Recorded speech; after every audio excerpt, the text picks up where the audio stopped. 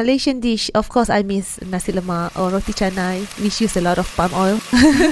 I'm Alex Albanese, and you're listening to Ins. One thing we all can agree on is that fried food is awesome. It's probably one of the greatest achievements of human civilization. If you look at the numbers, the planet consumes 200 million tons of vegetable oils per year. Palm oil accounts for 1/3 of all global consumption. Compared to the other oils, it's cheap, has a long shelf life, and comes from high-yield crops. More than 90% of palm oil is produced by two developing countries, Indonesia and Malaysia. In Malaysia, where our story takes place, palm oil represents 4% of the GDP. And with all that manufacturing comes 95 million tons of waste.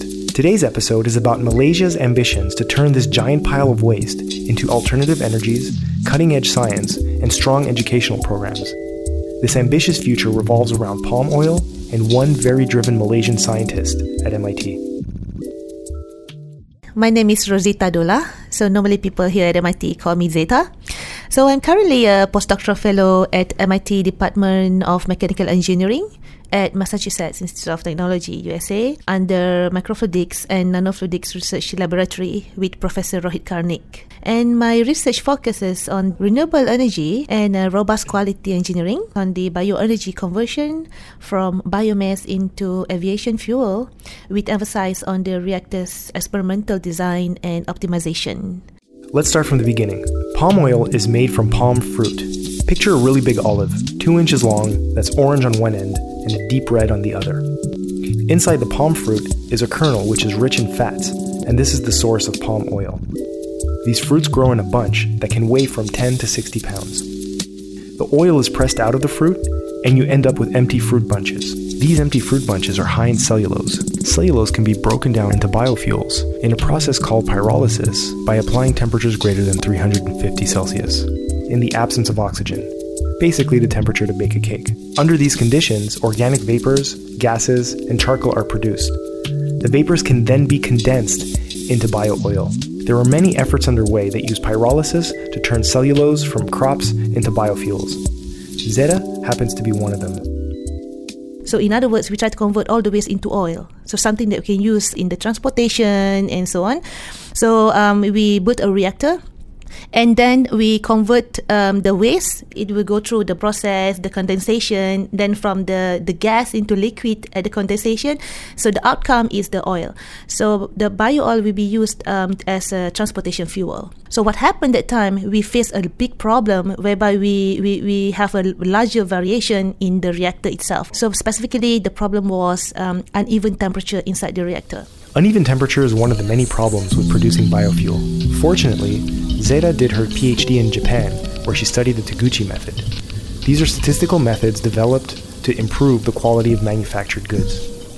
I did my PhD in Japan, Meiji University, and I'm so fortunate having the opportunity doing the PhD with the pioneer of Taguchi method. The Taguchi method is actually a method, a statistical approach for robust quality engineering, to have a robust process or product with minimum variation. So in any process or product, everything under the sun, we can use Taguchi method, so that we can have a very smooth process, and the defects can be minimized, whereby we want to achieve a high quality output. This experience applying the Taguchi method gave Rosetta the perfect skill set to solve inconsistencies in the bioreactor. Uneven temperature is a really big problem when you are using heat to break down waste into biofuel. So we in a team at UTM, we try to figure out what are the things that we can try to optimize the parameter in order to reduce the problem of uneven temperature inside the pyrolysis reactor. So we try to reach many people and ask their opinion and so on. And then that was the moment where my mentor, Professor Dr. Halimatun Hamdan, lead us on, how about we try someone from MIT. So we tried to contact some of the professors here, and then Professor Rohit Karnik was one of the professors that we contacted.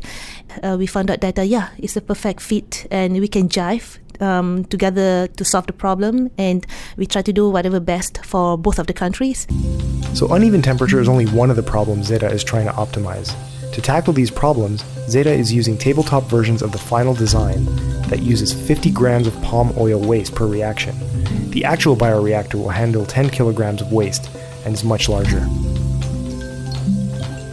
It's a big of a refrigerator, and with two units. One is the reactor itself, whereby we have all the vaporization process taking place, and after that the vapor will go to the condenser stage, and that's where the vapors will be condensed to liquid, and the liquid is the one that we collect the bio-oil out of the condenser. So waste goes into the reactor, goes through pyrolysis, and bio-oil comes out. But what exactly is the bio-oil made of? It has 1,000 plus compounds, chemical compounds. But the main composition is the phenols, and we have a little bit on aldehyde and other acidic compounds. And the main challenge of the bio-oil is actually to make it less acidic. And we try to compare it with the petroleum fuel. So there are several properties that we have to solve in order to make it compatible or better than the diesel or kerosene or gasoline. So the challenge for the bioenergy is actually the incompatible properties, include the low heating volume, the low heating value, the thermal instability, because the bio-oil is a bit unstable thermally, and high corrosivity, or in other words, is a bit acidic compared to the current petroleum fuel. Zeta is tackling the acidity from two different angles. First is to directly process the oil after it comes out of the bioreactor. So at MIT, we are using the solvent water oil extraction. So that is the most economical method to upgrade the properties. It is very simple. By extracting corrosive and acidic compounds using their greater polarity and preferential solubility in water. So when you mix the water with bio-oil, you will be having two kind of phases, which is soluble phase and also insoluble phase. So in other words, mix some water and some oil at the right ratio, shake it up, all the acid molecules end up in the water. Since oil and water don't mix, you simply remove the water phase and voila, less acidic oil. The other way to solve this problem is to optimize the pyrolysis conditions in the bioreactor so you generate less acidic molecules. This starts upstream with the moisture level of the materials fed into the bioreactor. So the moisture level or the water content level before it goes to the reactor. So for example, it has to be really dry, and try to put it under the sunshine for 3 days. And then we measure the water content in that biomass. And after that, we try to grind it and make the particle as small as we can. The smallest is the better, so that it will have a bigger range of surface area, and all the surface area of the particle can be reacted very efficiently in the reactor. Once the empty fruit bunches are dried and ground up, the bioreactor itself has to be tweaked for best output. But we have a lot of parameters that we can control in the reactor: the temperature, the feed rate, the residence time in the reactor before vaporization of the biomass. So that optimization method is actually utilizing the Taguchi method, or design of experiment in a reactor. The Taguchi method actually identified at what particular level that we should set in order to get the best bio-oil quality at the end. My research here in renewable energy said it's really an exciting field, because we solve not only our lab or our research group's problem, it's actually we solve the world's problem. The world's problem. So biofuel would solve the world's problems. It burns cleaner, has less carbon emission, is more sustainable than drilling petroleum, and it uses up large quantities of waste. This might be a global problem, but Malaysia is thinking local. While I'm at MIT, I tried to connect my research with the government, and by having a collaboration with the Malaysia Embassy at Washington DC, they connect me with our prime ministers. And our prime minister really have a big interest and a vision on how to make this field visible and being used widely in our country. Then only we can work very closely together with all other ministers, especially ministers of energy, Ministry of Energy, Ministry of Natural Resources, who provide us the biomass, with Ministry of Energy, which provide the support for not only for biomass energy but also for other renewable energy. And also we are working very closely with the Ministry of Education, because we want to ensure that, to make sure that this field is being known. When interviewing Zeta, I was struck by her sense of civic duty and how she could use her scientific education as a powerful tool to help her country. we are developing countries. So we want something that we can own by ourselves, and not only learning from outside, but also own the technology is a very important aspect. That is one of the main reasons why I opt to go back to my country after postdocs, because I really want to contribute to the society and for the country. That's something that I can contribute as a team, as together Malaysians and US. If we were to focus only on science, this would be the end of the story. But Zeta wears many other hats. I met Zeta when she was the president of the MIT Postdoctoral Association. I also found out she has 3 children. That is a good opportunity for me to hone my skill for leadership. And I try to challenge myself to be a leader, or to try to become a better person in an organization. And excuses such as, oh, I have kids. I have kids here in Boston. I bring along my 3 kids here together with me during this postdoctoral study. So I don't want that kind of reason whereby we think that, oh, I have so much commitment and I cannot achieve this and that. So I cannot achieve what I want in my life. And I don't want people to see it as a weakness or an excuse, or you don't have enough time to do other things.